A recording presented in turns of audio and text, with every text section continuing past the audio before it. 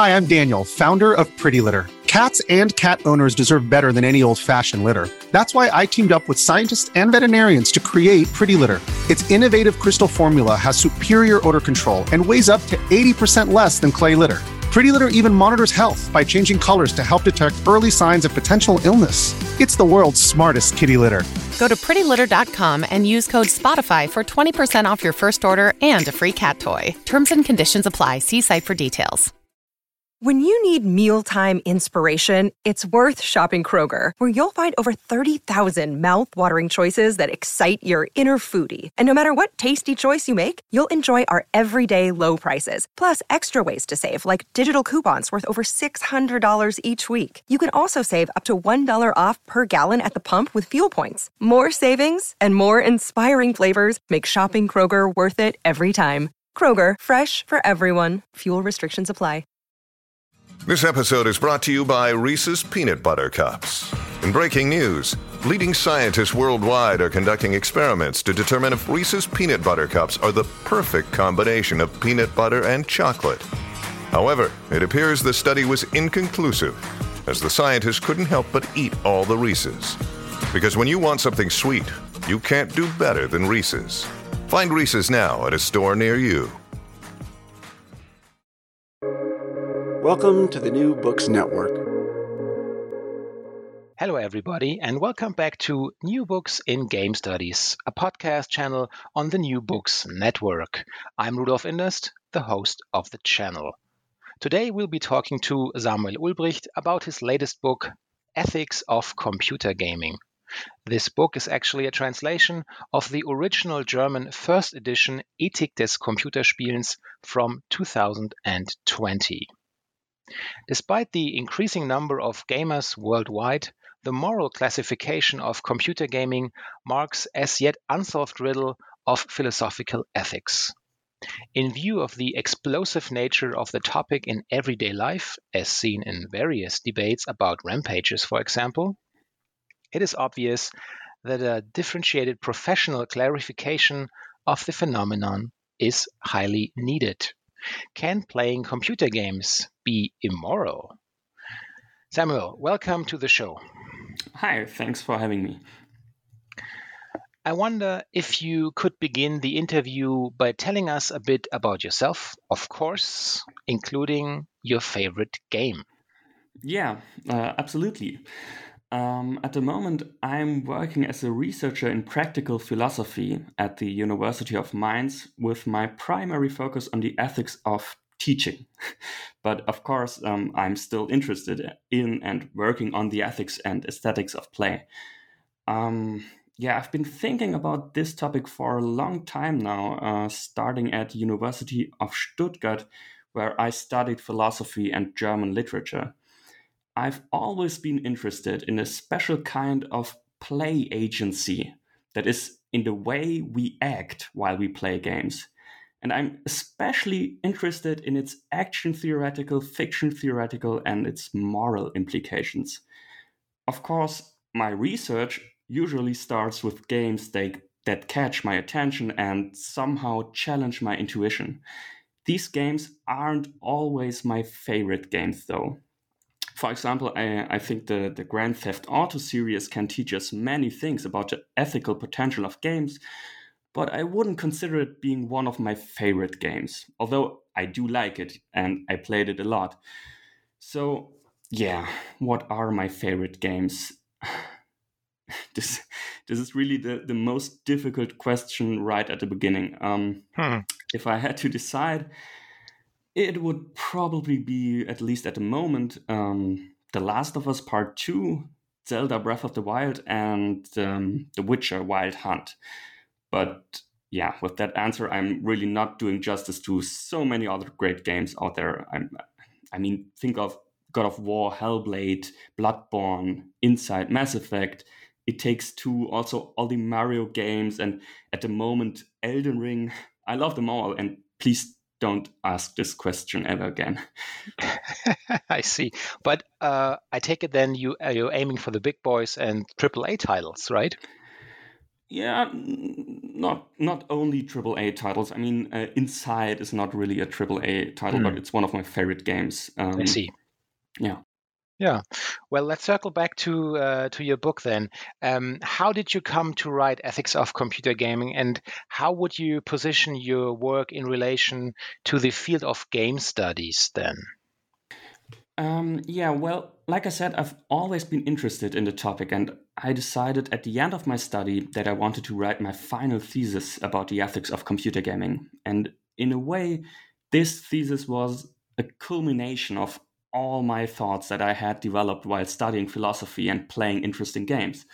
And luckily, it was received very well, so I had the opportunity, after an extensive revision, to publish my work at Metzler. And this same work was recently translated into English at Paragraph Macmillan.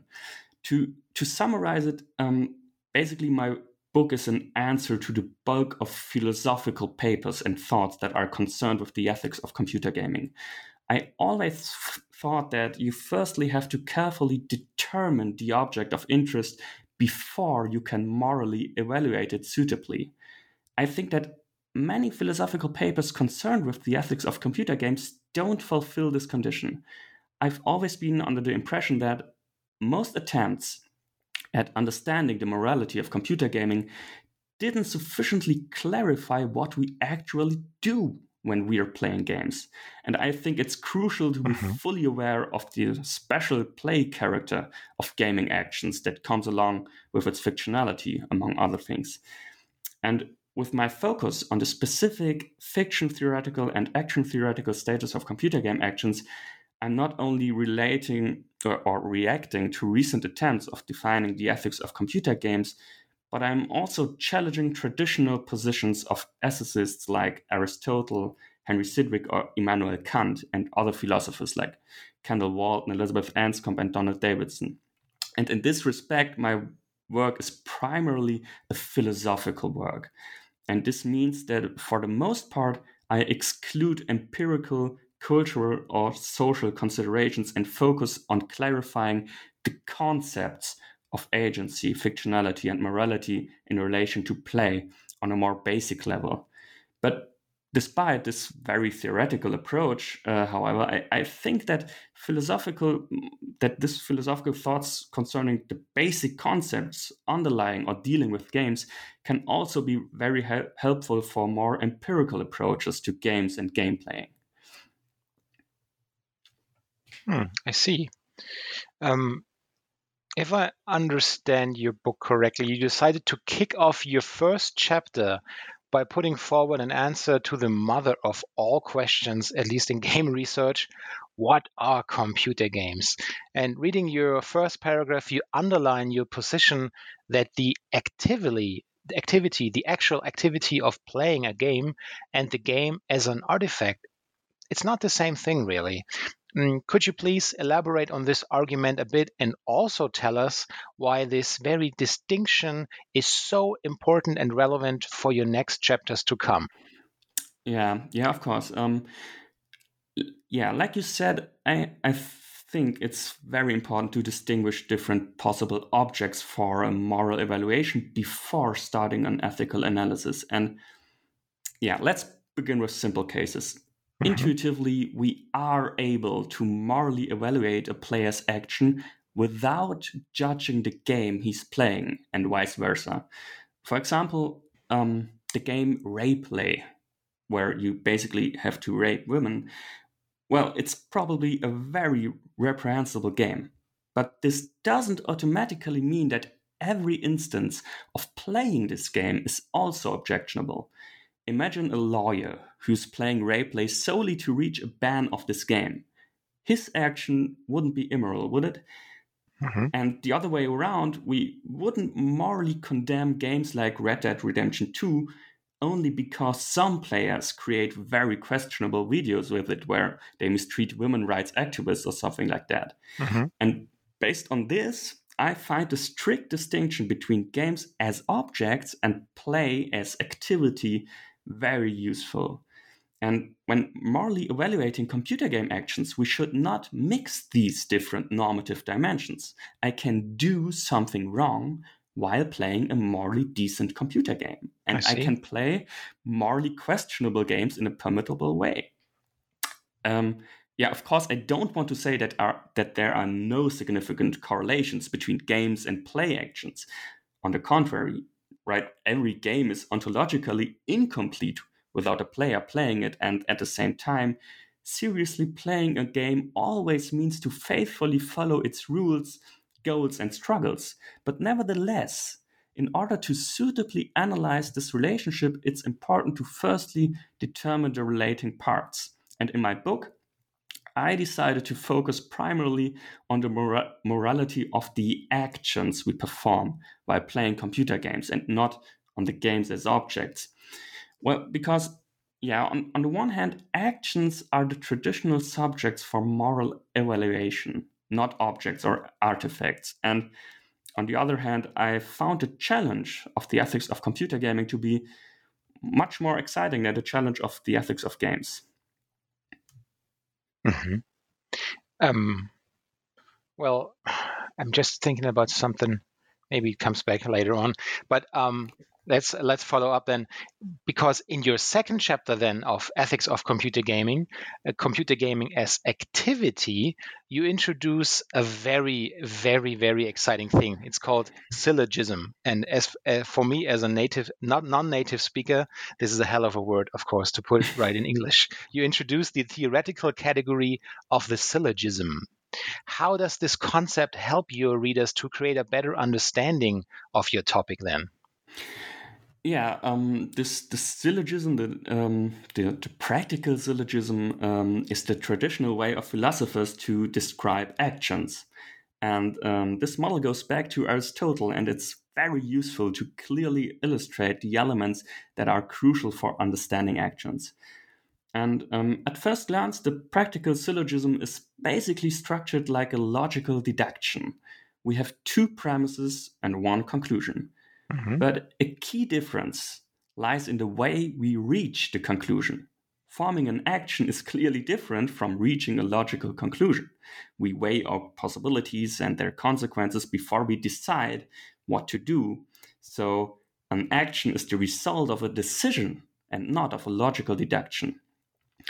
Recent action theorists like Elizabeth Anscombe and Donald Davidson build upon the insights of Aristotle and emphasize that actions are especially determined by the will of the agent. That is, the reason why she's doing what she's doing. And this reason must contain something that she wants to reach, that she values somehow. And her will represents the first premise of the practical syllogism and embodies the fundamental normative role of the action. The second premise then consists in the way how her will is to be actualized. It's basically the body movement that the agent needs to perform in order to fulfill her will. And the conclusion then is the action. I give an example. I want to open the door. This is the will. By moving my hand, this is the body movement. So, and this is the conclusion, I move my hand in order to open the door. And with this structure in mind, we can easily analyze actions we perform while playing games. After all, play actions resemble real actions in the formal structure that consists of will, body movement, and action. On the other hand, the practical syllogism also helps to highlight several specifics of gaming actions in contrast to ordinary actions. I was wondering for a moment there, could you compare what would happen actually would you describe it as some form of different reaction if I open up the door to my office right now? I put my hand forward and door opens, fine, because I do expect that to happen. But within a, let's say, brand new gaming environment, in a virtual environment of a game, if this door would not behave the way the actual door in my office would behave, do you think this would trigger some different reaction in my mind, in my way of thinking about this virtual environment? Well, I think that if only the door behaves differently, then this wouldn't change anything in your will or body movement, would it? If you intend to open the door and you really you go to the door and open it, and you use the same body movement, you move your hand the same way, and you form your intention the same way, then I think, at least on the formal level, there's not really any difference. It's not really another action than the ordinary action. But I think we can differentiate different types of actions we do in virtual environments.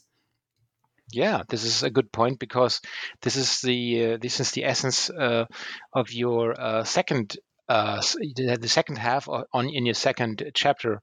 Also, where you deal with 3 different types of computer gaming, and you do label these types as virtual, fictional, and fictive actions.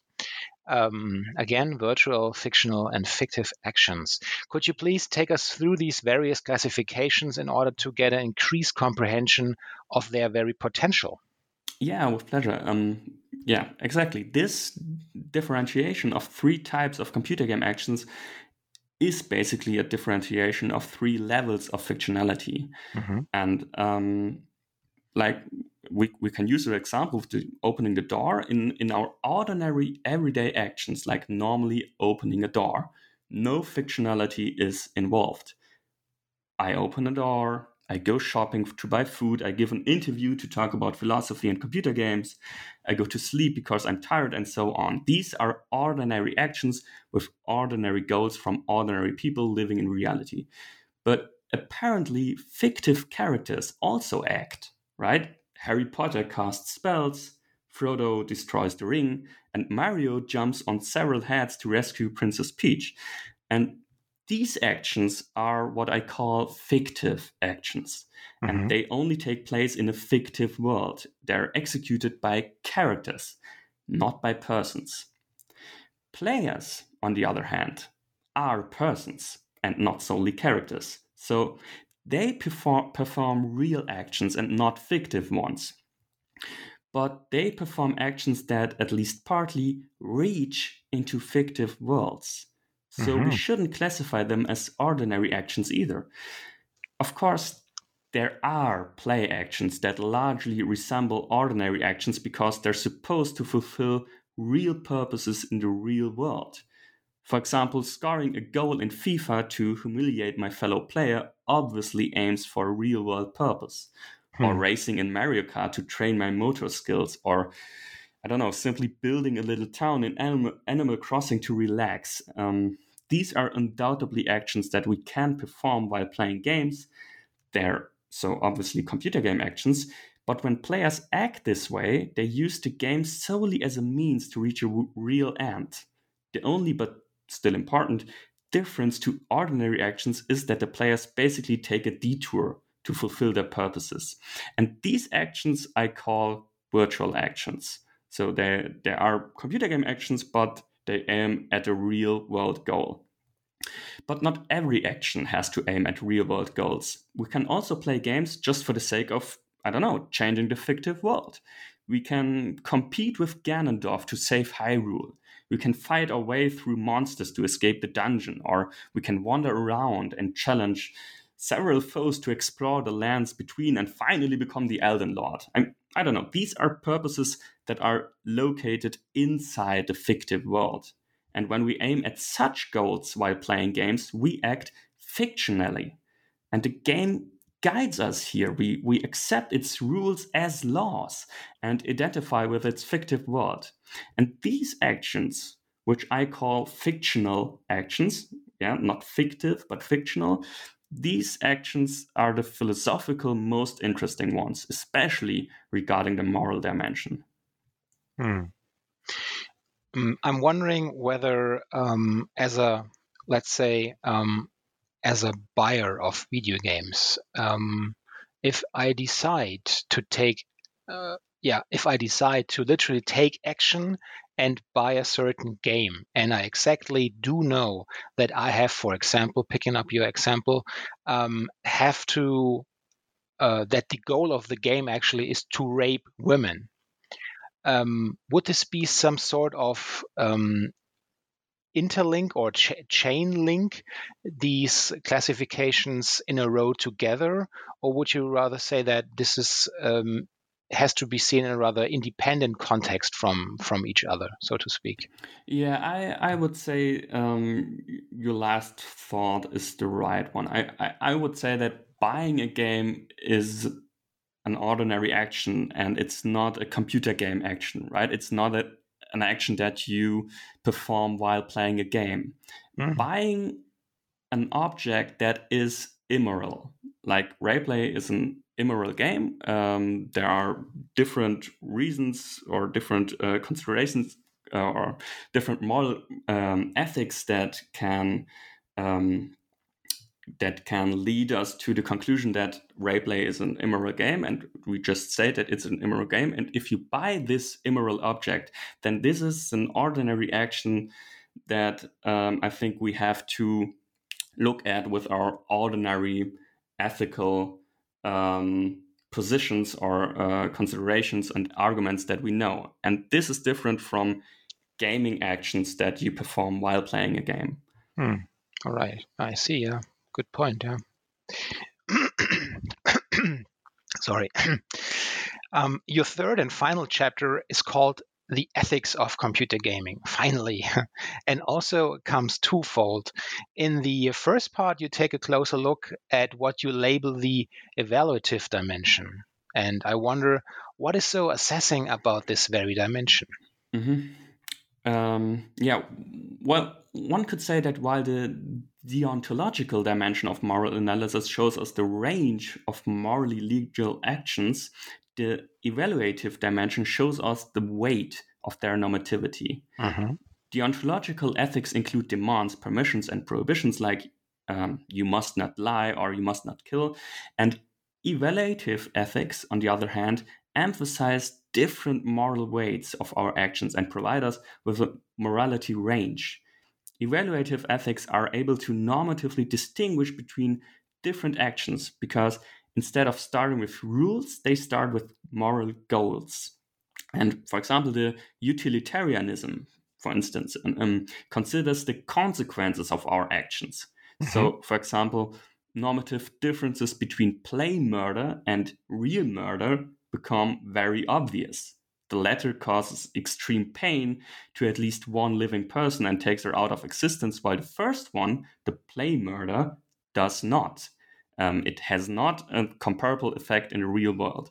So this dimension helps us to differentiate between play actions and ordinary actions. Another day is here, and you're ready for it. What to wear? Check. Breakfast, lunch, and dinner? Check. Planning for what's next and how to save for it? That's where Bank of America can help. For your financial to-dos, Bank of America has experts ready to help get you closer to your goals. Get started at one of our local financial centers or 24/7 in our mobile banking app. Find a location near you at bankofamerica.com/talktous. What would you like the power to do? Mobile banking requires downloading the app and is only available for select devices. Message and data rates may apply. Bank of America NA, member FDIC. I see. Now, especially in territories or countries like Germany, where the majority of people still hold at least a bit of a skeptical view upon video and computer games, this next question you put forward will find definitely its audience. Can playing computer games cause harmful consequences? Is actually your question. And, well, does it? Yeah, maybe it's a little bit of a bummer, but yeah, to answer this question, we firstly have to distinguish between a psychological or sociological and a philosophical perspective. And as a philosopher, I'm primarily concerned with the following questions. Are there any conceptual attributes of computer game actions that distinguish them from ordinary actions and, for example, exclude the possibility of causing harm?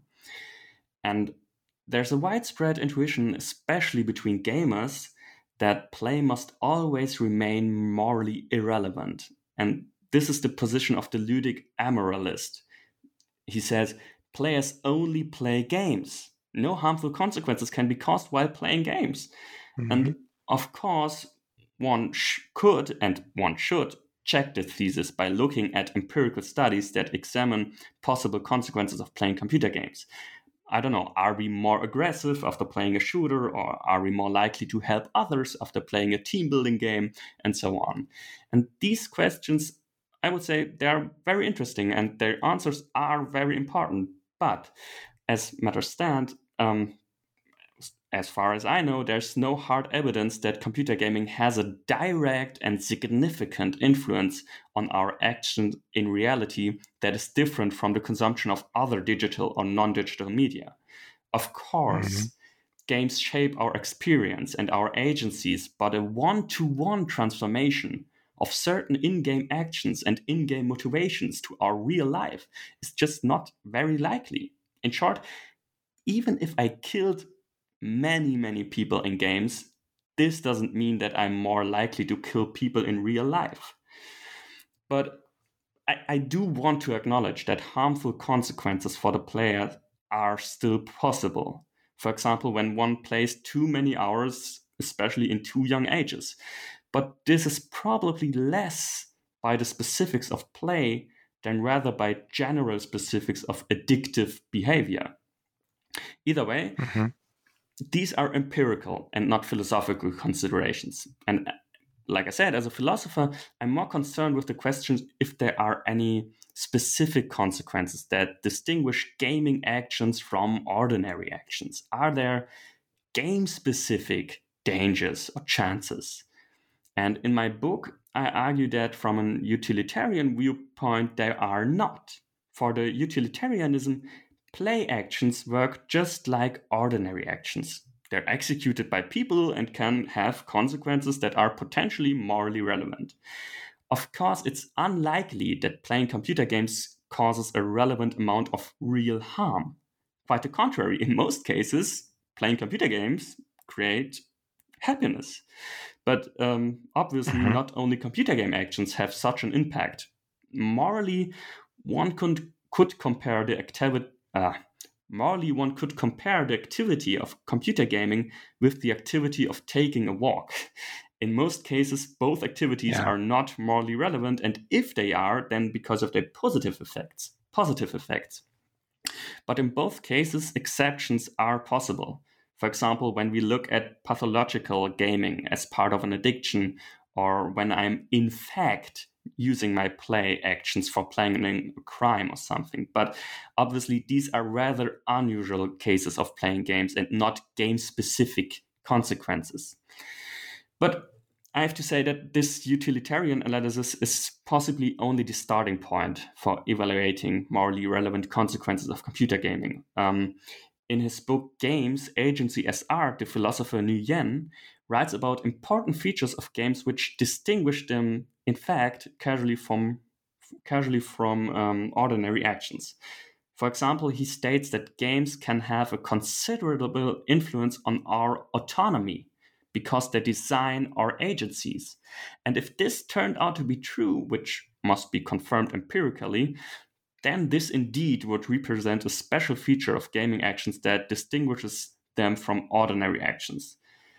To sum up, I think you cannot say that playing computer games cause harmful consequences in many cases, but of course there are actions that we can take while playing that cause harm. I was just thinking about these, and I'm pretty sure you know exactly what I'm talking about. These keep politics out of games kind of types. They're somehow connected also with this huge movement of Gamergate. Would it be possible to place these kind of types also within this spectrum? Because you were mentioning these, how you call them, ludic amoralists? No, what was it? Yeah. Do you think there's some form of connection there? Right. I would say that the position of the ludic amoralist, like the position that it's only a game, I'm only playing, there's nothing morally relevant here. I think this is exactly the position that is at place here at Gamergate, and this not only excludes moral considerations but also political considerations. I mean, I think maybe any normative considerations regarding games. So yeah, we could say that the ludic amoralist is the position that supports exactly this this type of gamer. Mm-hmm.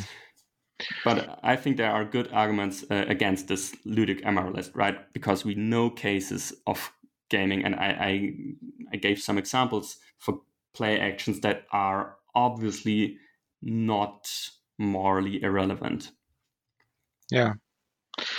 In the aforementioned second part of your third chapter, now you do focus on duty-based ethics. Now, I can only speculate when our listeners had their last reread of Kant, but let's assume it has been quite a while. So how can we utilize his ideas and concepts to get a deeper understanding of ethics in digital games? Mm-hmm. Okay, well, this will take some time. Good. Kant's duty-based ethics as a deontological position can tackle some of the hurdles that the utilitarianism or also the Aristotelian ethics face. First of all, Kant can easily distinguish play actions from ordinary actions using a normative approach. And that is because Kant doesn't look at the consequences of an actions, but at their intention, the will that justifies and causes the action, the first premise of the practical syllogism. If the will of one's action contradicts the categorical imperative, then it's morally wrong. And the categorical imperative goes like the following: act only according to that maxim whereby you can at the same time will that it should become a universal law. Yeah, but I want to explain Kant's idea like this. As soon as your intended action is possible, only because others do not act like you, your action is morally wrong, because you make yourself an exception with it. For example, if I'm about to give a promise that I know I will break, then this action is only possible because not everyone is acting like me. If anyone would act like me, in Kant's words, if my maxim, that is my justifying will, would become a universal law, then one couldn't successfully give a promise because no one would trust it. I couldn't even make a false promise because the social practice of promising would be completely diminished.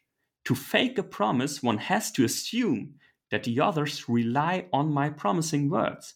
And if this is not the case, I cannot deceive them.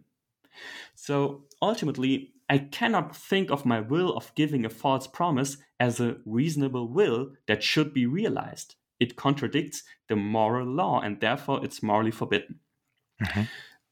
What does this mean for the ethics of computer gaming? Well, plenty of things. Let's begin with simple cases. As soon as my will contradicts the categorical imperative while playing, my computer game action is morally wrong. And like I said, I think it's obvious that we can think of many such cases when performing virtual actions, right? Not fictive actions or fictional, but virtual actions here. So when I aim at real purposes, I can really contradict the categorical imperative. For example, when I secretly cheat while playing with others, or when I want to humiliate my teammate through my play. In such cases, my maxims clearly contradict the categorical imperative because they mark myself as exception. I can only act this way because I don't allow others to act the same way. It's impossible that everyone plays like I do in such moments. Yeah, but what about fictional actions? When my will aims only at fictive goals, how could it contradict the categorical imperative? And this is one of the core questions of my book, and the answer is complex. And but in short, I think that fictional actions can indeed contradict the categorical imperative and therefore be immoral, even if we assume fictive worlds to be amoral worlds, that is, as worlds that moral rules cannot grasp. I claim that a fictional action is morally relevant when the player interprets his own action as morally relevant. The players then use a special type of make-believe when acting this way. They don't accept the fiction. That is, they don't act as if they are acting in the fictive world. This, I think, would be the standard case. But in these not standard cases, in the morally relevant cases, they mentally transform fiction to reality. That means that they make themselves believe that the performed play actions are real, normatively relevant actions. Could this be, sorry for interrupting, but could this be described as some form of moral suspension of disbelief then? Yeah, I mean, is it something like that? But I think this mental transformation doesn't mean that the players forget that they're only playing. I think that all players know perfectly well that they are, for example, not really murdering a person, but only in-game. But at the same time, these players mentally and normatively assess their actions as if it would be a real action. So it's still a game of make-believe. I want to give you an example. I think most of the listeners have heard about America's Army. It's a tactical shooter created by the US Army. And this game was developed with the goal to recruit new soldiers for the army. Players are supposed to understand their play as practicing military operations and considerations, as gaining first military experiences or something like that. And in this context, I think it's not unlikely that many players in fact regard their play as more than just that. And they act as if their actions are not only play actions, but normatively relevant ways of military thinking and training, even if at the same time they know that they're not really increasing their military skill while playing. And in this mode of play, players interpret their in-game decisions not only as fictionally relevant, but as factually relevant. In other words, I think they open their actions for normative criteria from the real world. They measure their activity not only regarding fictive success, but also regarding real military success of some sort. They don't think that they are really killing soldiers or something like that, but they think or they act as if they're gaining some military experience. And by approaching your play with this normative lens of ordinary actions, which are morally relevant, of course, I think you really transform your actions to normatively relevant actions that can be morally forbidden with Kant. I was just thinking about the concept of let's say, for the sake of the argument, some kind of moral ladder. If the first step on this ladder would imply that I actually do kill people, and I know that this has, let's say, some sort of moral implication. But the next step of the ladder would be just thinking about whether I do succeed or not. And if I intentionally decide to ignore this first step and just measure my outcome of the gaming results within the framework of success or non-success, could this be a trick then to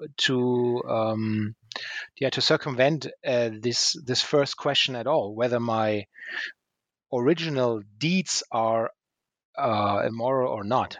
Yeah, well, I wouldn't say that this is a trick. With the practical syllogism in mind, it's all about my will, about the first premise. This is the normative relevant element in my action. And I think if my will aims at just succeeding the game, then I don't see anything that could be immoral here. Even if on the display, it's the same action of killing people. And I also think that normally, if your will is, I just want to kill a bunch of people here, I think that in typical cases, this also is not morally relevant, because most players do know perfectly well that that you are not really killing people, and they are not acting as if they are killing people in reality, but they act as if they are killing people in the game world, in the fictive world. There's no transformation here. They accept the fiction. And these special cases I described, these are really not the normal and typical cases. In these cases, the players do not accept the fiction. They want to use the fiction to transform it into reality and to fulfill purposes that they couldn't fulfill in reality, but they use the game actions to realize their immoral will. It's not that easy to explain, but I think that the important thing here is that for morally forbidden actions with Kant are not typical gaming actions. I think in most cases, gamers accept the fiction, and then, because I think that all fictive worlds are in fact amoral, so they're not morally relevant. And if we accept these fictive worlds, I think that we cannot do something morally wrong with Kant. Well, I'm afraid I have to contradict, because you have explained it very well, I think. And so, thank you for this. It's a complicated. When I was reading your book, the first edition, the German edition, I had to reread some paragraphs and read again. But this is something that, it comes with the territory, right? So, high rereading value, so to speak. Perfect. We've taken up a lot of your time now. What are you working on now? And of course, what will you be playing next? At the moment, I'm primarily working on my dissertation in ethics of teaching, but at the same time, I'm still doing research and publishing papers on the topic of ethics and aesthetics of play and of computer games, of course. Also considering their didactical potential in schools. Regarding games I'll play in the near future, I'll be engaged many more hours with Elden Ring, that's for sure. But apart from that, I'm looking forward to play Kena Bridge of Spirits and finally Cyberpunk 2077, which I wanted to play without bugs or other technical issues. And also, you may meet me in online matches of the new Mario Strikers for the Nintendo Switch. Oh. Yeah. Betty, better get ready. These sounds like great projects. I want to thank you for being on the show today, and I really enjoyed it. So take care and goodbye.